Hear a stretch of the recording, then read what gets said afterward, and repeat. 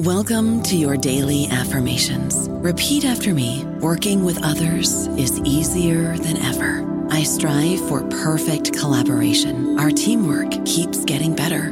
Yeah, affirmations are great, but Monday.com can really get you the teamwork you desire. Work together easily and share files, updates, data, and just about anything you want all in one platform. Affirm yes to start, or tap the banner to go to Monday.com.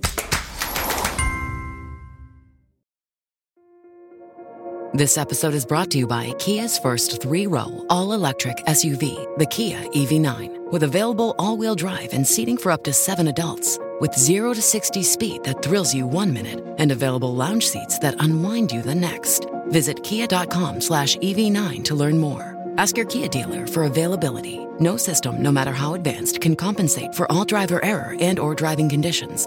Always drive safely. With Lucky Land Slots, you can get lucky just about anywhere. Dearly beloved, we are gathered here today to... Has anyone seen the bride and groom? Sorry, we're here. We were getting lucky in the limo and we lost track of time. No, Lucky Land Casino, with cash prizes that add up quicker than a guest registry. In that case, I pronounce you lucky. Play for free at LuckyLandSlots.com. Daily bonuses are waiting. No purchase necessary. Void where prohibited by law. 18+. Terms and conditions apply. See website for details. Welcome to the New Books Network. Welcome to New Books in Mathematics, a podcast channel on the New Books Network. I'm Corey Brunson, a host of the channel, and I'm talking today with Brian Caffarella, author of Breaking Barriers, Student Success in Community College Mathematics, published by CRC Press in 2021. Students face a range of challenges as they enter college mathematics. This can be compounded when they arrive from a hiatus from formal education, from negative experiences and associations with mathematics, or with any of the major stressors of family and employment bearing down upon them. But an understanding of the barriers students face must, to be useful, be coupled with an understanding of how those barriers can be overcome. This book describes a detailed study of the paths taken by several students who entered community college at the developmental math level and who successfully passed the college-level courses needed for their degrees. There's a great deal to learn from their accounts, and I'm delighted to have the author here to talk through some of them. Brian, welcome to the podcast. Thank you for having me. Thank you very much for making the time. I'd like to begin, as usual, to ask for a bit of your own mathematical and educational background. Thank you. So my bachelor's degree from Pace University is in mathematics with a education minor. My master's is in math education. So it's an education degree with 18 credit hours of pure maths. And my PhD from the University of Dayton is in educational leadership. And I should have said your background in educational training, which thanks. And again, to set up the book a bit, could you say who your target readership was and what your goals were in writing it? Ultimately, it was to really be able to get people to understand the complexities of the issues, the array of issues that community college students face when taking or attempting a math course. Math is really the most difficult subject for so many community college students. That is seen by the low success rates in general, really across the country in mathematics. In terms of who I was targeting, generally community college faculty, so that we can really better understand our students and what we can do to help them, and ultimately what we can do to help them help themselves as well. And of course, community college leaders who may be in a position to oversee community college math, but may not really have the background or the understanding of the discipline, help them to understand, again, a little bit about community college math and, again, the students. And also in terms of the target readership, this is probably a pretty broad term, but academic researchers. So those may be graduate students, doctoral students, seeking degrees in community college leadership, possibly developmental education, and really looking for more of a background and understanding about community college math. There are a lot of great articles, scholarly articles, that discuss the issue of introductory community college math, but there aren't many books, comprehensive books, that discuss community college math. So that's really what I'm hoping to provide to academic researchers as well, kind of a comprehensive resource to understand present issues in community college math. So actually going in that direction, for readers who may not be that familiar, as well as for readers who may have some experience, what should we understand about the situation community colleges find themselves in with respect to mathematics education? Well, first of all, community colleges are open admissions institutions. So really anybody who applies can get in.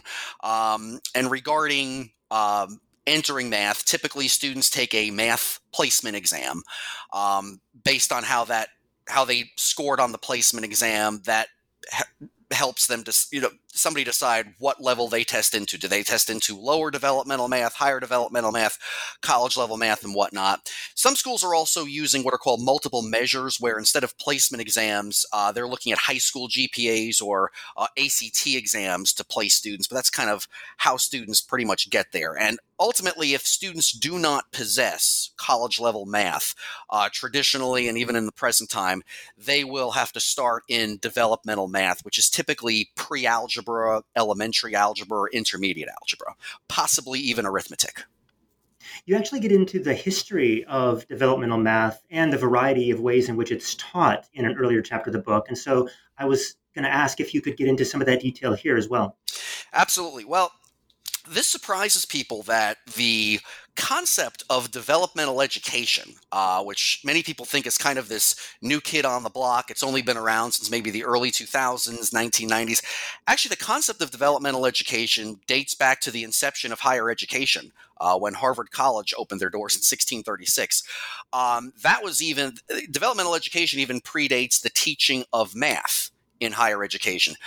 Typically in 1636, college textbooks were written in Latin, courses were instructed in Latin, but many students in the New World did not understand Latin. So colleges, starting with Harvard, needed what were called tutors to work with these students alongside their college level coursework. And tutoring was very informal. So tutors were those who had taken the courses, maybe even possessed baccalaureate degrees. Many at that time were preparing for a career in the ministry, but these individuals, they pretty much, worked with them in the dorm rooms and the cafeteria. It was very informal, but worked with these students alongside their college level coursework. So the idea of remedial education, again, goes back to the inception of higher education. And of course, once math came about in the 1700s, tutors needed to instruct students in mathematics.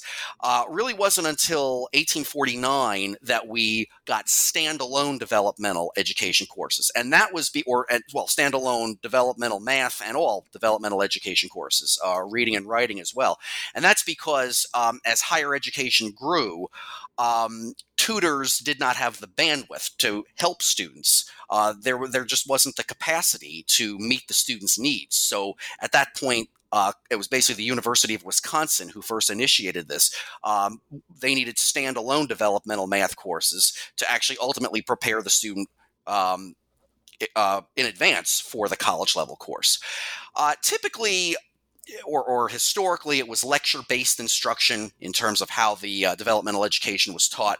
But we've seen in recent times that there have been alternate modalities.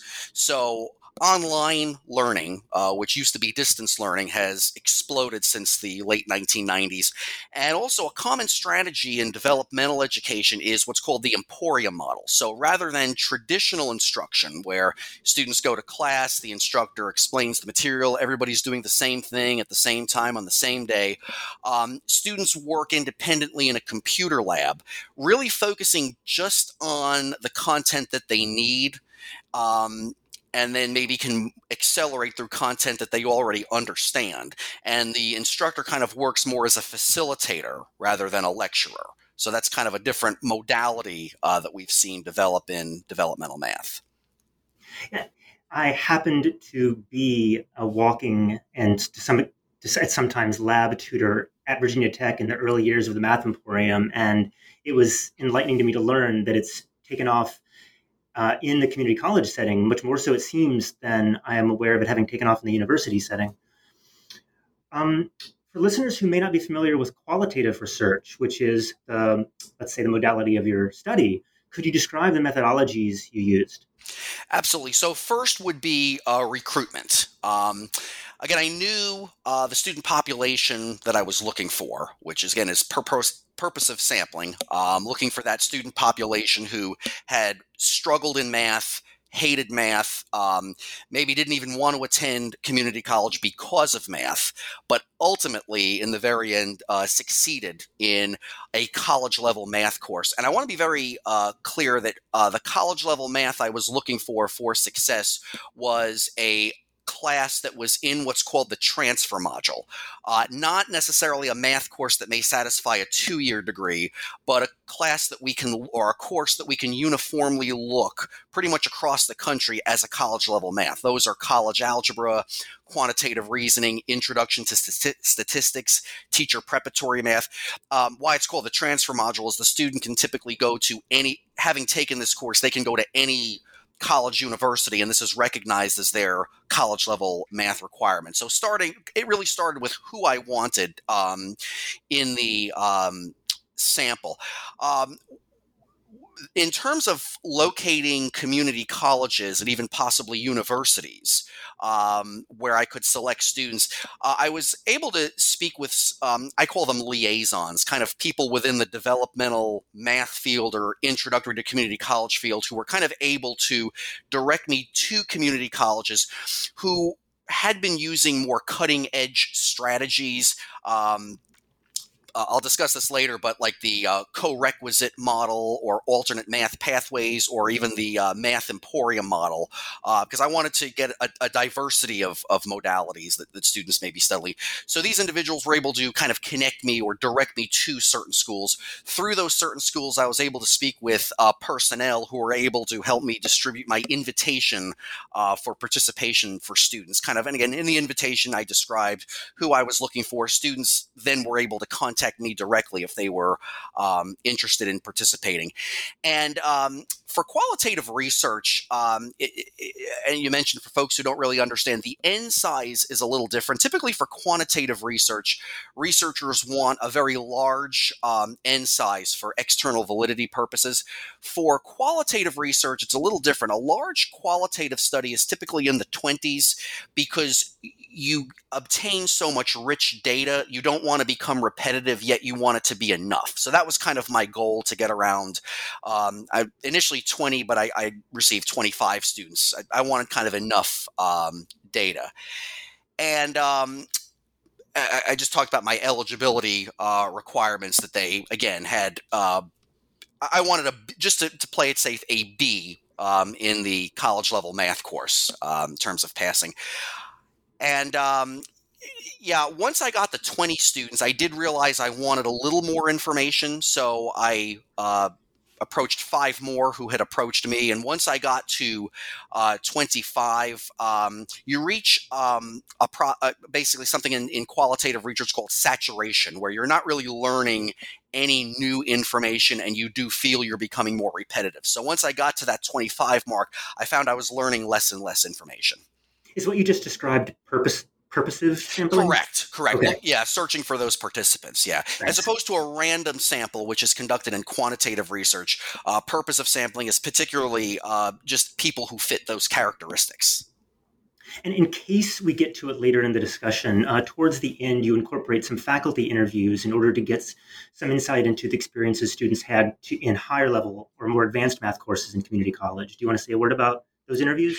Right. So one issue that I found was there were some students who they passed their college level math course, which was terrific. And even better, they decided that they wanted to become math teachers, which meant they had to proceed in their math background. However, they struggled. So that was kind of an issue that came up that I actually didn't expect to come up. That's kind of the interesting thing about qualitative research is it's remarkable what comes up that you don't expect to come up, and that's what I think is great about the discipline. But yeah, so I wanted to learn a little more about students who have that developmental math background and ultimately want to then, it's not enough just to, okay, I passed my college level math course. I want to then take more courses like calculus and beyond. What might help these students in the future? And for that, I spoke with some faculty at another community college who had specific, again, you talk about purpose of sampling, those specific backgrounds. They had taught both developmental math and college level math, especially calculus, and could really offer some insight as to how to help those students. And so we've talked about methodology, but let me ask you just for an overview, who were these students that you ended up interviewing? How did they identify? What sort of lives did they lead? And what were their educational backgrounds coming into community college? So it was a very heterogeneous group of students, ages 18 through 48. And I wanted to get, in terms of ethnicity, we'll go back to the purpose of sampling, just an array of backgrounds, Black, Hispanic, there was Indian, white, just to kind of really diversify the backgrounds as much as possible. What they all had in common, though, of course, was their fear or just downright hatred of math, and some were even afraid to even attempt college because of math. But their lives were very diverse. Some were 18 right out of high school, living at home, working.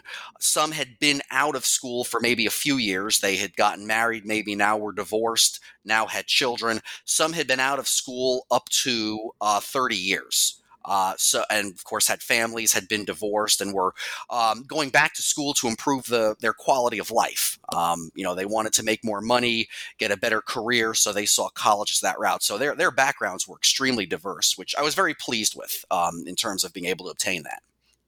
And as you stressed, these students were selected because they were seeking community college degrees or programs that required some mathematics training. So what courses or programs were they setting out to complete? Well, it was interesting because a couple of the students even said that they actually looked for career paths or degrees that did not include math. And that was not possible because just about every degree requires some kind of a math background, especially if you're going to, again, transfer to a four-year school. You really need some kind of a math course, the ones that I mentioned before that are in that transfer module. So in terms of the students that I spoke with, initially coming into community college, I would say non-math backgrounds, nursing, education, human services, business. Again, some were just liberal arts because they simply did not want to take math.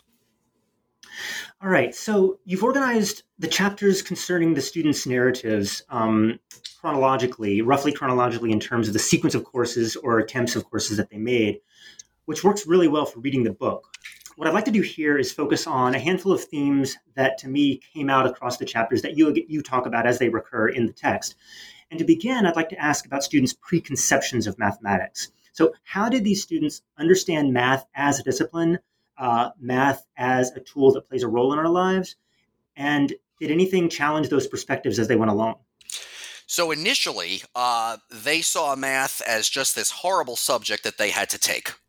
Ultimately, it was a barrier. It was just a barrier to their success. They really saw no purpose in taking math whatsoever. And in some cases, in their reflection of their prior K-12 years, they saw no relevance in it. And in some cases, it was just frustrating. For example, one student remembered that her teacher was explaining division by zero. For example, 8 divided by 0, which is undefined. And the teacher said, well, it's undefined. Mathematicians don't know what that means, and that's it. So the student thought, well, okay, does that mean mathematicians are stupid? It's like, so she saw really no relevance in that whatsoever. However, as they continued to take developmental math and eventually college level math, their perspectives did change, which was very enlightening. First of all, I think being able to understand that they could do math that they could actually be successful in math really gave them a confidence, and that in itself really changed their attitude. Also relating math to real world situations, which was especially the case in the quantitative reasoning course. Quantitative reasoning, by the way, is a relatively new course that's becoming more widespread, a college level course that's designed for non-STEM majors, science, technology, engineering, math, non-math fields, basically. The course consists of probability, business math, data description, but it's a course for non-math majors with a lot of real-life applications. So this was enlightening to a lot of students, really seeing these real-life applications. They also saw them through statistics and even the teacher prep course. And also, I think how past misconceptions were rectified. I just mentioned the student who 12 divided by 0. Well, mathematicians don't know what that means. So her teacher gave her this great example of how 12 divided by 0 or 10 divided by 0 relates to real life. And that was just an aha moment. And that in itself really gave her a better appreciation of math. This was a community college instructor who Absolutely, gave this example. Yeah. All were, yes. So closely related to students' perceptions of math were their perceptions of math class. And I now want to ask, what experiences did they associate with math classes, and what do they expect coming into developmental math? So prior to coming into developmental math, their expectations were extremely low.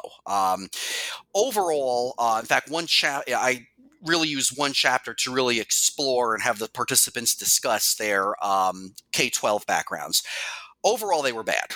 They were pretty bad. In fact, that one chapter 4, which discusses their previous backgrounds, it can get somewhat depressing when you read there. It gets better. I promise you that it gets better. But their experiences coming into community college were not good at all.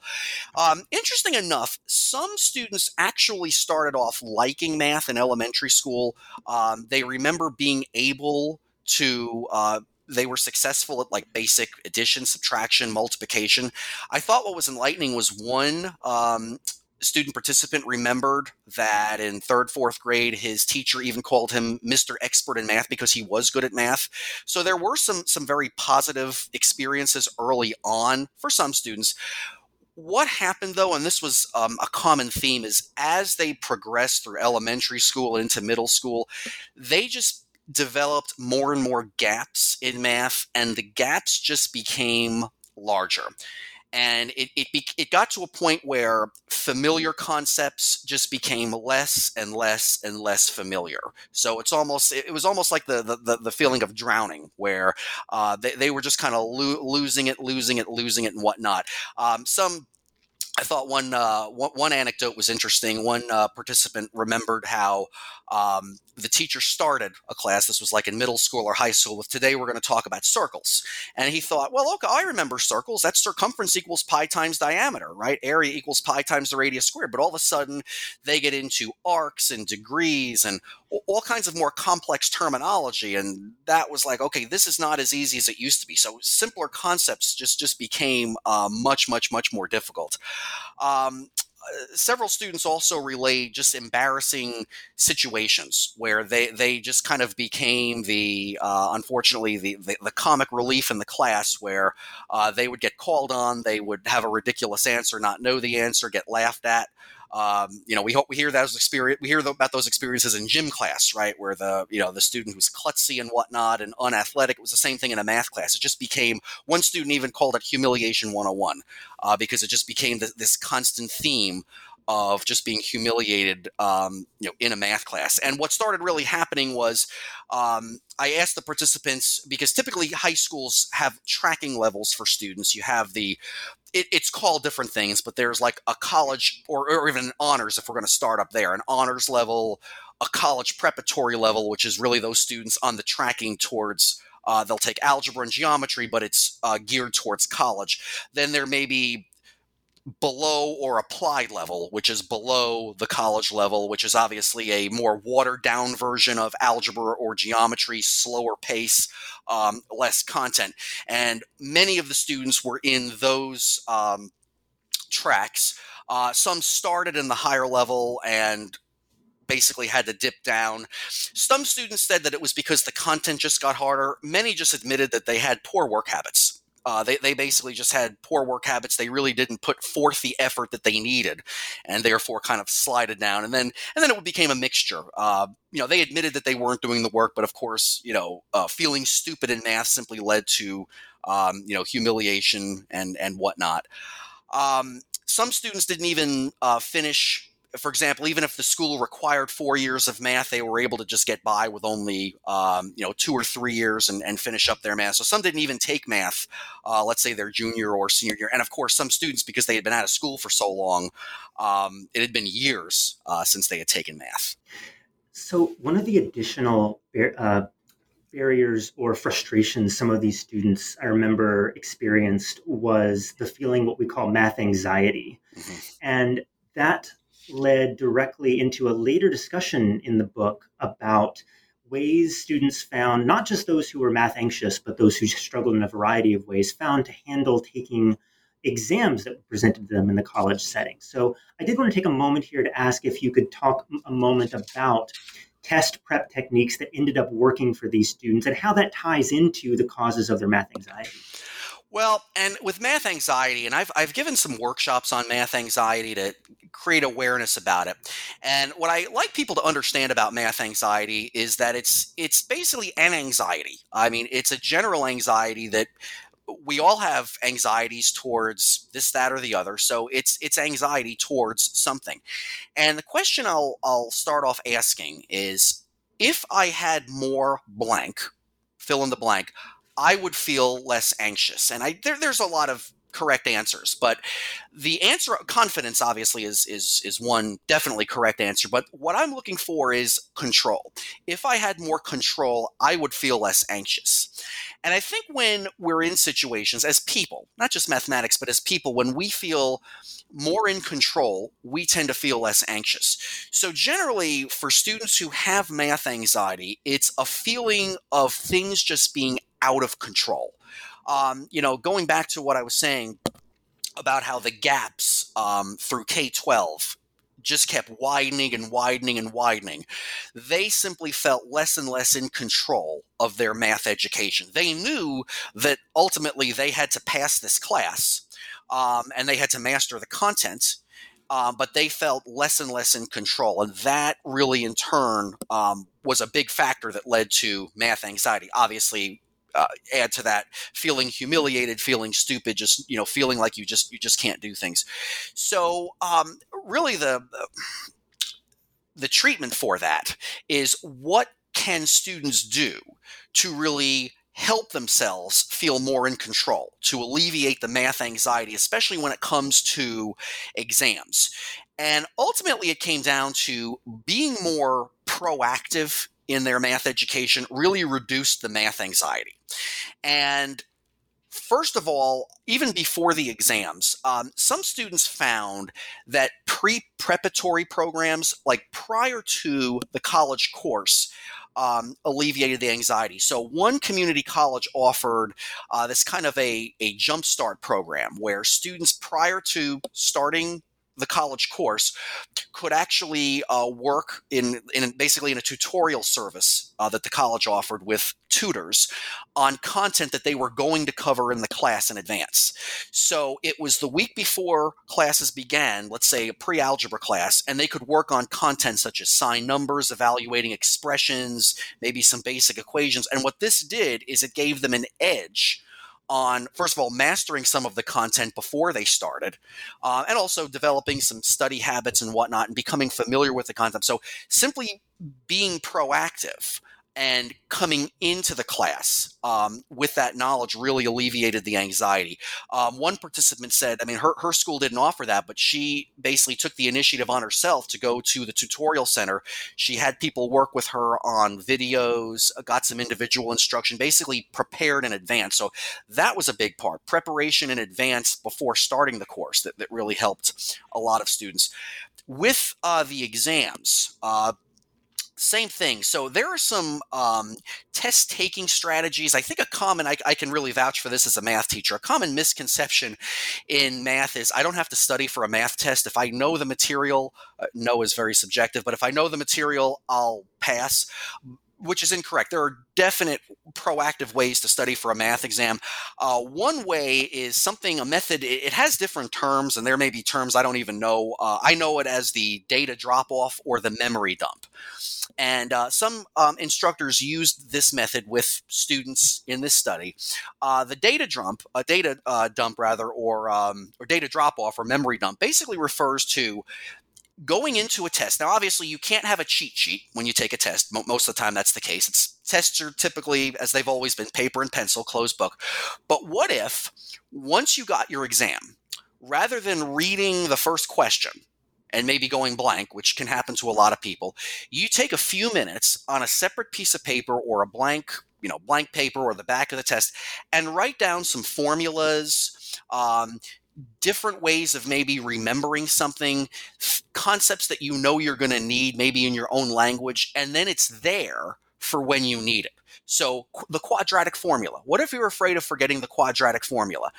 Because typically we go blank when we start reading the test questions. That's when the anxiety increases. So don't read the test questions. Just kind of take it's almost like you're taking what's in your brain and just dropping it down on a piece of paper. So the quadratic formula is specifically one example. If we even go back to basic arithmetic, please excuse my dear Aunt Sally for order of operations. I mean, there's numerous examples, and I cited a few in the book. So that's one strategy that really worked. And on top of that, it's not just about waiting for the exam to do that. It's practicing this in advance. So I have a test on Thursday. What I'm going to do is, leading up to the exam, in addition to practicing problems, I'm going to practice this memory dump several days in advance. Okay, I'm sitting here. I'm about to get my test. What am I going to write down on for the memory dump or the data drop off that it's there when I need it? So I don't just wait for the test. It's practicing this in advance. So that proved to be a very good proactive strategy for students. Additionally, students realized that they had to, correct previous problems. In other words, there were students who they didn't pass right away the community college math course, developmental math course, because they fell back or stayed in bad habits. And one was simply ignoring mistakes they made on homework problems or in class. And they realized, I need to go back to previous homework questions that I got wrong because, if I got it wrong the first time, how am I going to get it right on the test? So correcting previous habits really helped, or previous problems really helped. Something else that the students found very helpful, and this was another common theme, not just for exams, but really just in their math endeavor, was making connections with peers. Making connections with classmates and working together in study groups. That really helped. I mean, for studying for exams, but it also helped in general in mastering the material. One gentleman mentioned that because he was in a study group, that was accountability, because the group would get together, they would discuss problems that they were struggling with, work with each other. But if he didn't come to the group with what he was supposed to do, he was useless. So that in itself really made him review the problems more and do what he needed to do for that group. But definitely the study groups and making connections with peers really helped. And kind of to connect both math anxiety and exams, one student I thought said something that's, let's face it, it's cliche, because as math teachers, we tell students, work on your math every day. I mean, it's almost something like we say that people don't even hear. And it sounds almost so cliche that it shouldn't even be said. But what I thought the student said that was interesting, because he in particular had a lot of math anxiety, and I think a lot of anxiety in general. He really reflected that he was a very anxious person in general. He was very nervous about going to school, and he had a lot of bad experiences and whatnot. So he was very afraid of math. And what he said is, if I'm working on my math, I'm not afraid of it. And that's really true in real life, right? If we're confronting something and we're working on what we're afraid of, we're not afraid of it anymore. So I thought that was very interesting, that by working on his math every day, doing practice problems every day, he was no longer afraid of it. And of course, that constant repetition, of course, helped him for the exam. Some students learned all too late that, yes, cramming at the very last minute, as opposed to working on it every day, does not help. So one thing you mentioned in some detail there is the need students came to realize they had to change their habits, their attitudes, and in some cases, even their lifestyles in order to be able to really tackle these classes with the dedication they required. So something else I wanted to ask was, did this tend to happen in time? How did students handle the situations where they did not address these needs in time? And what role did their peer networks outside of the community college setting play in their abilities to make these changes? So, and I'll preface this by saying, going back to their high school days, many of the participants mentioned that they were able to get by in high school. They were able to pass their high school math courses really without doing the necessary work. They ultimately should not have passed, but they were pretty much put through the system. Where that became dangerous is they entered community college ultimately thinking that no matter what, they would pass. Well, I failed my exams in high school, so I'll be okay even if I don't pass. Even if I have a 25 average and I need a 60 to pass, I'll still pass. They legitimately thought that. So that was kind of an ingredient for failure when entering community college. It's just this misconception. Well, actually, I hate to say that it's a misconception because in the past it did work for students. They were able to do little to nothing and they were able to pass in high school. Not the case in community college. So first of all, some of them learned the hard way. And they were legitimately shocked that they, even though they knew they were not passing, they did not, numerically have what it took to pass the course. They weren't putting forth the effort. It took actually getting that F to make them realize that they were not going to pass. Even when their instructor said you need to withdraw from the course so you don't get an F, they didn't believe them because in high school they had always passed. So for some, it really was, learning through failure. Others really had to change their lifestyle. And when it came to changing their lifestyle so that they were able to focus on their math courses, that was very diverse. There was one participant who he and his wife had just had a new baby, and he was taking on a majority of the responsibility. He was up with his son like all night. He had an 8 o'clock class, and he was just not getting any sleep, which meant he was, first of all, he was falling behind in his math class, his developmental math class, and then ultimately missing his class because he scheduled an 8 o'clock math class. Probably wasn't the best idea. So he really needed to speak with his spouse about, okay, are you with me on this? I really want to get this degree, but I need your help. Can we really work out a better schedule so that I could focus on my studies? And there was another participant that had to do that with her husband. Then it ranged to very extreme situations. I mean, there were students who were battling alcoholism, depression. One participant actually found himself homeless in the middle of the semester, and that was a wake-up call for him. So they really needed to address some of these very extreme situations. It did help that they were able to use some of the resources through the college. Their advisors and counselors at the community college were able to really connect them possibly with people in social services to really help them sort these issues out, possibly get housing or therapy or whatnot. So it really was very enlightening how the community college, the entity of the community college, or the community college had the infrastructure that there were people who were able to help these people. But ultimately, yes, it was, you'd asked earlier about, feedback I've gotten from the book, and one educational leader mentioned that this almost felt like the hierarchy of needs, Maslow's hierarchy of needs, in that, students really had to address first, not only their personal work habits, but also these life situations so that they could actually tackle a subject as difficult as mathematics. Mm-hmm. I don't know about you, but I'm very busy and I don't have a lot of time to cook. That's why I subscribe to Factor. Eating better is easy with Factor's delicious, ready-to-eat meals. Every fresh, never frozen meal is chef-crafted, dietitian approved, and ready to go in just 2 minutes. You'll have over 35 different options to choose from every week, including Calorie Smart, Protein Plus, and Keto. These are 2-minute meals. Factor meals are ready to eat and heat, so there's no prepping, cooking, or cleanup needed. They're flexible for your schedule, Get as much or as little as you need by choosing your meals every week. Factor is the perfect solution if you're looking for fast, premium options with no cooking required. Sign up and save. We've done the math, and this is important. Factor is less expensive than takeout, and every meal is dietitian approved to be nutritious and delicious. Head to factormeals.com/NBN50 and use code NBN50 to get 50% off. That's code NBN50 at factormeals.com/NBN50 to get 50% off.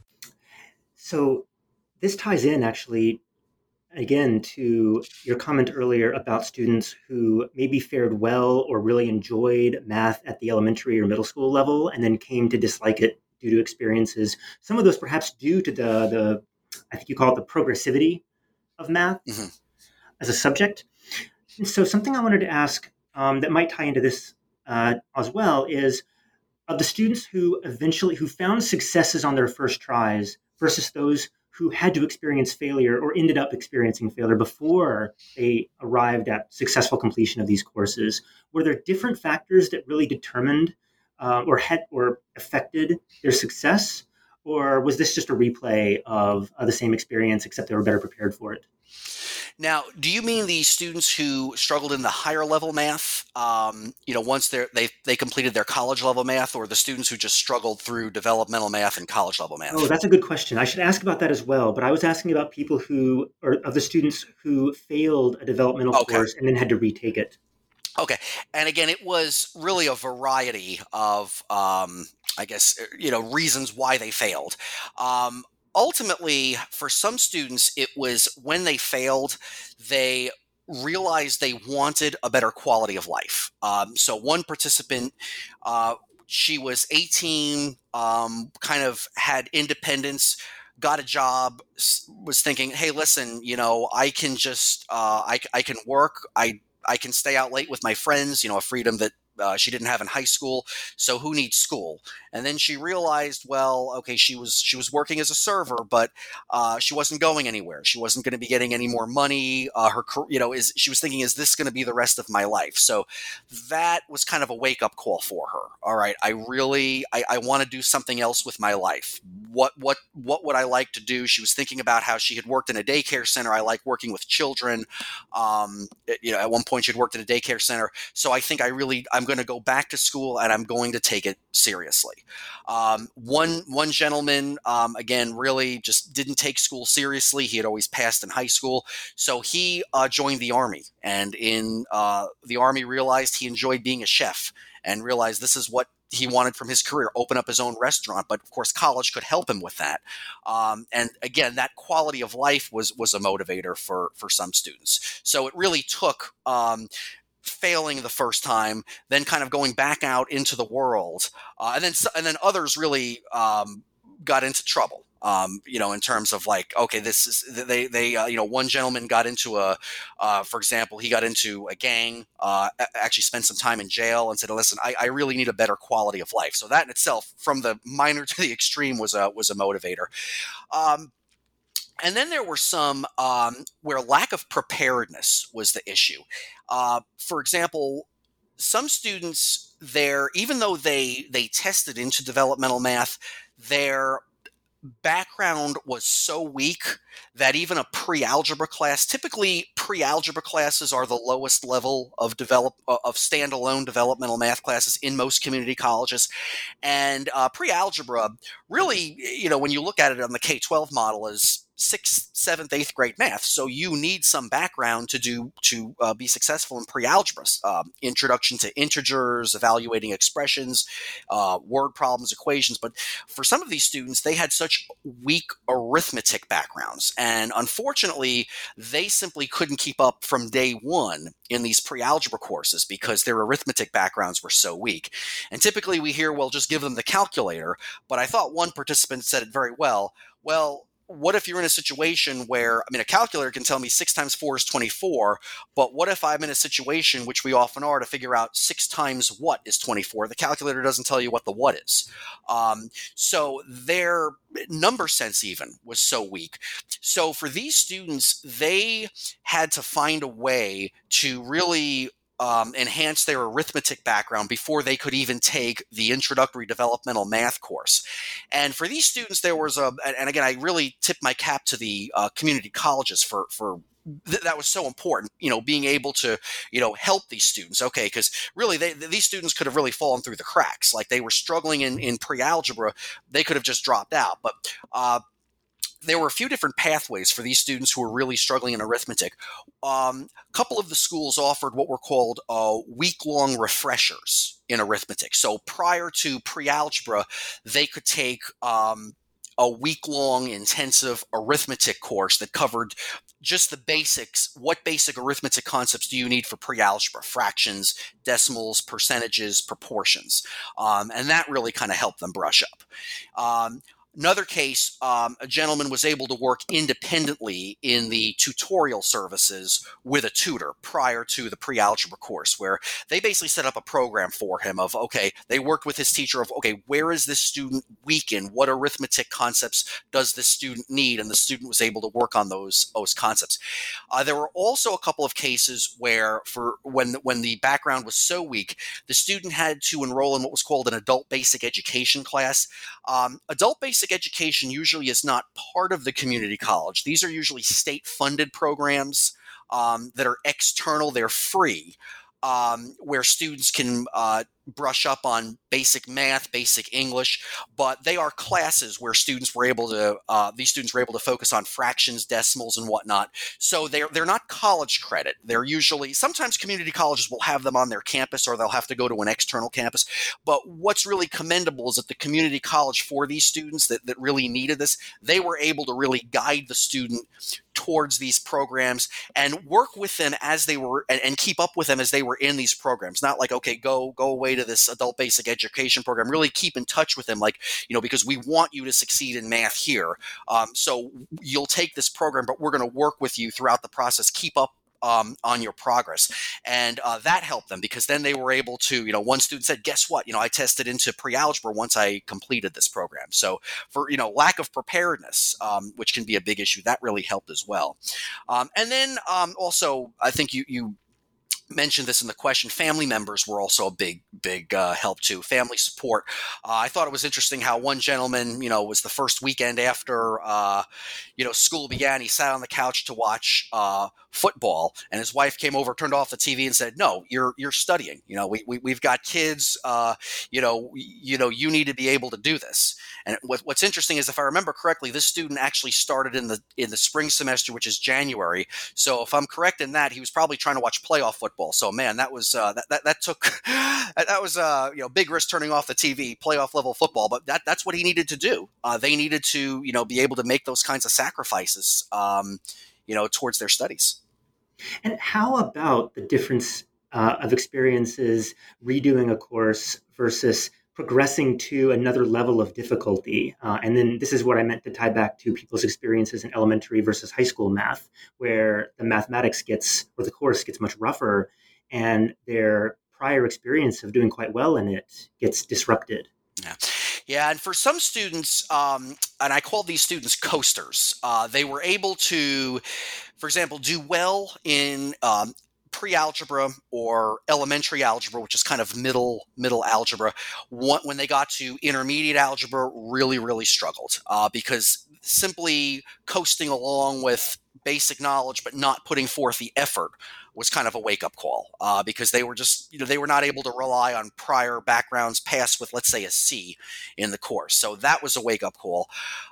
For some students, as they progressed into the college-level math, because the college-level math, whether it was college algebra or statistics, for example, was so much more rigorous and fast-paced, and the cumulative content really came at them very quickly. So that was really a wake-up call.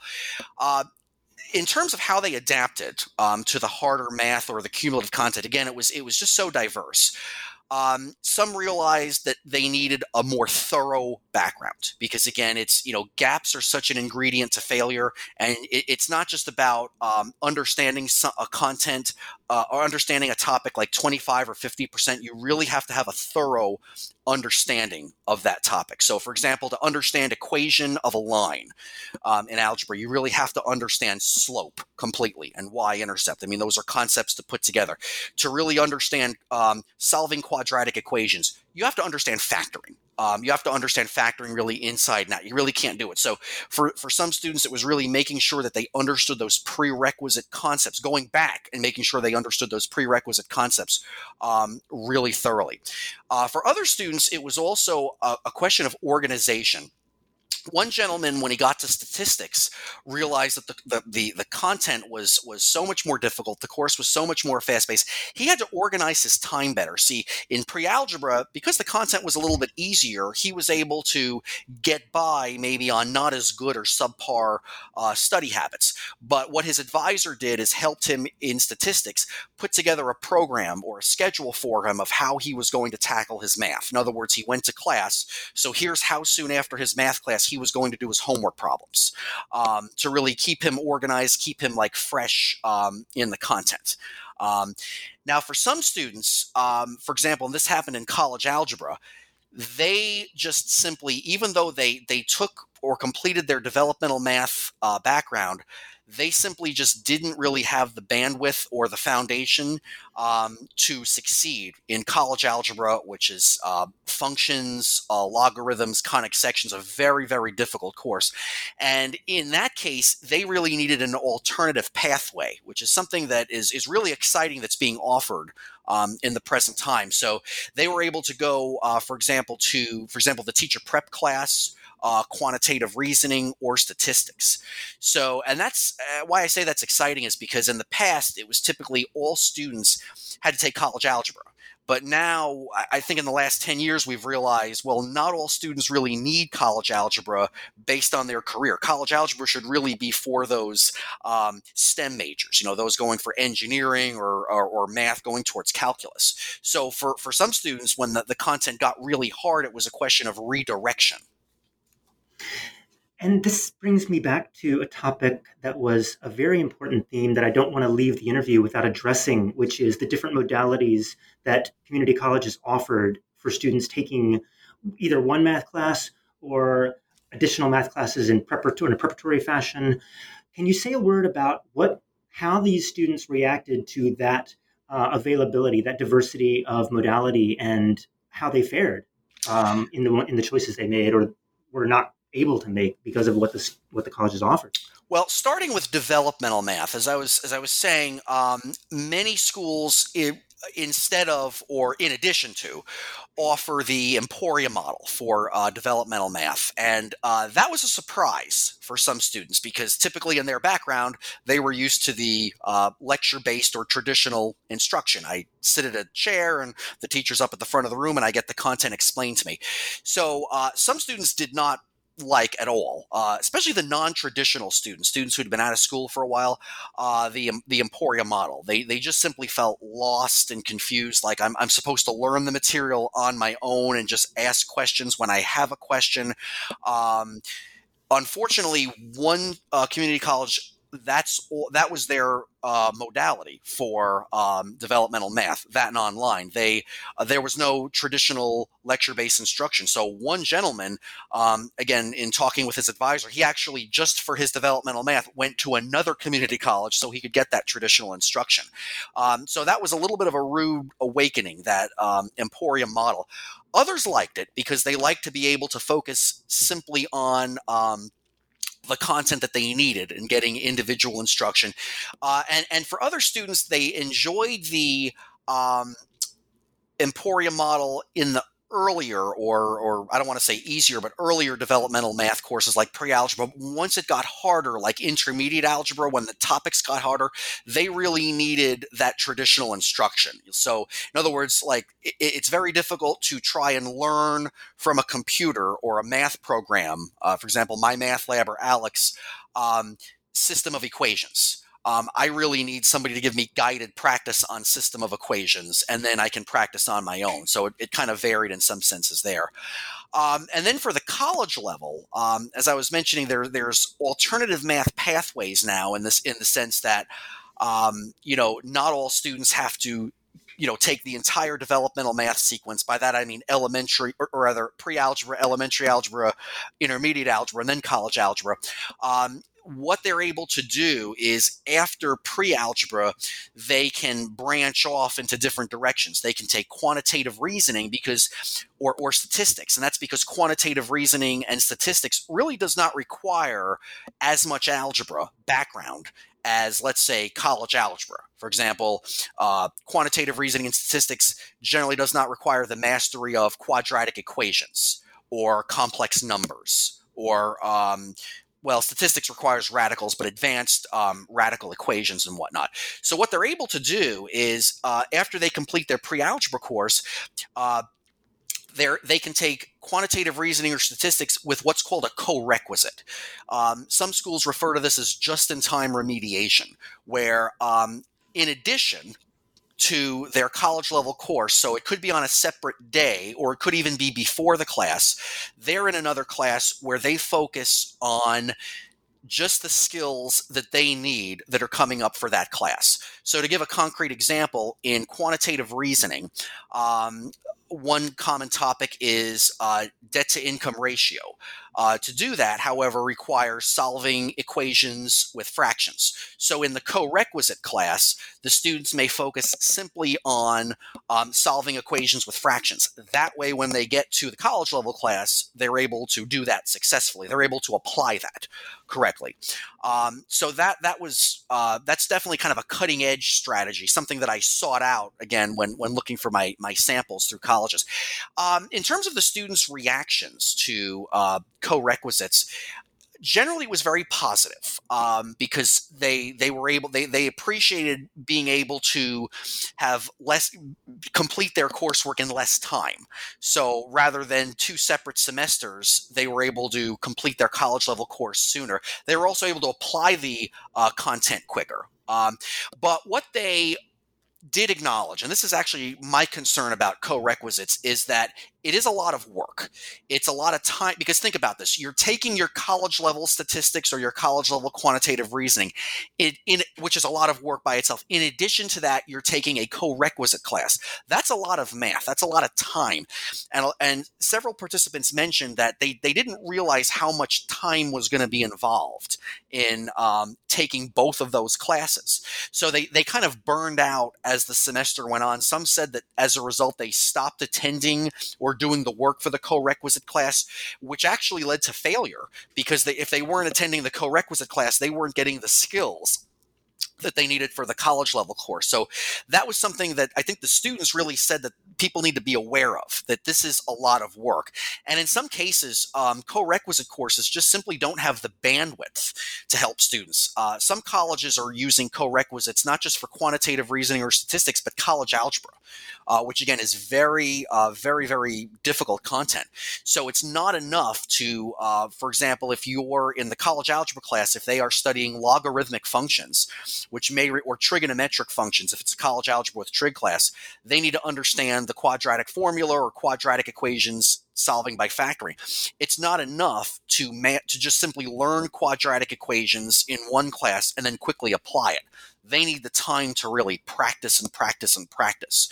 So with the co-requisites, while it was positive, there are some warning flags there, that it's co-requisites are not the be-all and end-all to issues or eliminating developmental math. So let's jump to the last chapter where you lay out several lessons you took away from the study. I don't think we have time to touch upon every one of them. And so I want to ask, are there one or two that you think are especially valuable, interesting, worth getting into in this conversation? One point that I wanted to make was, and actually I said it specifically, connections should be made, not forced. And as I mentioned, it was a very common theme throughout the book, the importance of connections, making connections with peers, collaborating with other students, developing support networks. What has happened in recent times, especially with the quantitative reasoning course, is there are outside entities, organizations who believe this course should be taught, quantitative reasoning, by more of a group-based or inquiry approach. We're seeing that at the K-12 level, where group-based instruction is mandated, and now we're seeing that a little bit more at the community college level. So in other words, rather than the instructor starting with, okay, probability, the students will actually work together using materials to try and understand, by working together, rules of probability, formulas, and then possibly present it to the class. The instructor works more as a facilitator, asking questions, but you don't have that guided practice. Several students really struggled with basically that modality, saying, I mean, I'm a weak math student. I need that thorough instruction. I appreciate working together with my peers, but I really need that thorough instruction from beginning to middle to end from my teacher, before I can actually apply these problems. So I think that's very important to remember, that while collaborative learning is imperative, I think mandating group work, mandating inquiry-based instruction can be harmful to the students. So let me jump in and just say something that I did take away from your book, but I'm really taking away from our conversation is an appreciation for the resources that community colleges offer their students. I have not myself been to a community college as an instructor or as a student, and I certainly did not experience the extent of support from the university setting that I'm used to, that you've described and that your book documents. And so shout out to our community college system for making those resources available and supporting students who, in many cases, really need it. One more question about lessons. You recruited these students into your study because they had achieved success. What lessons do you take from their experiences that students who have not yet had such success would benefit from, other than, of course, everything we've just described? Well, I mean, it's an unfortunate reality that, many students presently are, simply, falling through the cracks, whatnot. But I think what I'm going to really go back to what you were just saying a couple minutes ago. It's that support network throughout the community college that I think can really help those students, because again, it wasn't just about good instruction. It was about having advisors that were able to reach out. It was not just good instruction, but also caring faculty. There was one example of a student who started a class, had a very bad experience in his first pre-algebra class, but he went to a teacher who he actually knew, that he'd worked with previously, who was able to connect him with, a better instructor who was able to meet his needs more. Also, the tutorial services for students. Several students documented that they received a lot of help through the Academic Support Center, tutorial services, working with a lot of great people, one-on-one. So I think what we have to really look is the infrastructure of the community college, not just great instruction, but how, as a community college, can we use all these? Are we using all of these resources, and what can we do better to reach these students who may fall through the cracks? Just as an example of what we were talking about, I mean, I could easily see those students who needed help in arithmetic just fall, and I'm sure that happens more than we want to think about, falling through the cracks. But because there were caring individuals that were able to connect them with individual programs in arithmetic or the adult basic education, they were able to be successful. So let me ask one more question about this, or following up from the study. Were there major limitations you faced, or questions you'd like to have answers that you hope future work will address? So one limitation was basically the fact that this study was more of a snapshot in time. I mean, if you look at the time frame from the publication to, and then I also documented when students entered and when they passed. So we're looking at the late 2000 teens. So we're looking at, obviously, what were the modalities, what were the initiatives that helped students be successful in that time period. And this is actually something I'm looking towards future research. Can we look comprehensively at the history of community college, going back to the inception of community college? What modalities, what initiatives have been used over time, past and present, that we can use to help future students? some work to look out for. So winding down, is there a piece of scholarship or media that you think makes a good companion to yours? Well, as I mentioned, there aren't too many actual books on community college education, which I'm hoping will change. Definitely a lot of terrific articles by a lot of expertise in the field. I'll just mention some names: Dr. Zachary Beamer, Dr. Julie Phelps, Dr. Peter Barr, Dr. Paul Nolting, among many others, have written some great pieces on developmental math and introductory community college math. Thank you. And then finally, now that you've concluded this study, what are you working on now? Well, that goes back to what I was just saying in terms of what I'd like to look at further. So actually, I do have another book that's just about entering production now. It should be out this summer, I'm told.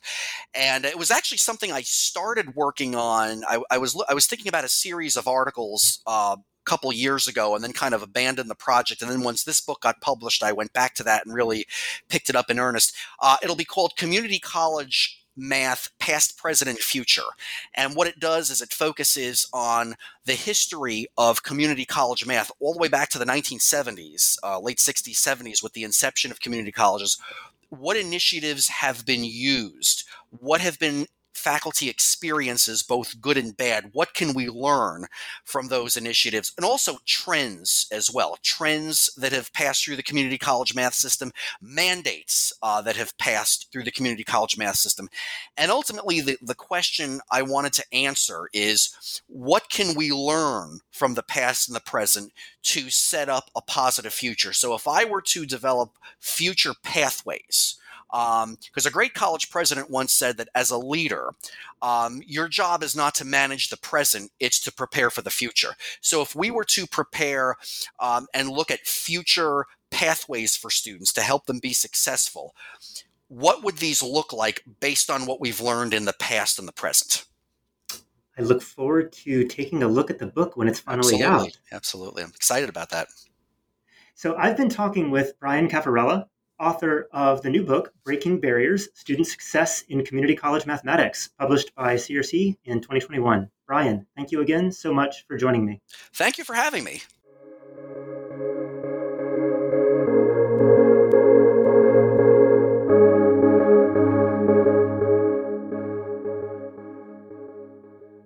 Hello, it is Ryan, and we could all use an extra bright spot in our day, couldn't we? Just to make up for things like sitting in traffic, doing the dishes, counting your steps, all the mundane stuff. That is why I'm such a big fan of Chumba Casino. Chumba Casino has all your favorite social casino-style games that you can play for free anytime, anywhere with daily bonuses. That should brighten your day a little. Actually, a lot. So sign up now at ChumbaCasino.com. That's ChumbaCasino.com. No purchase necessary. VGW Group. Void where prohibited by law. See terms and conditions. 18+.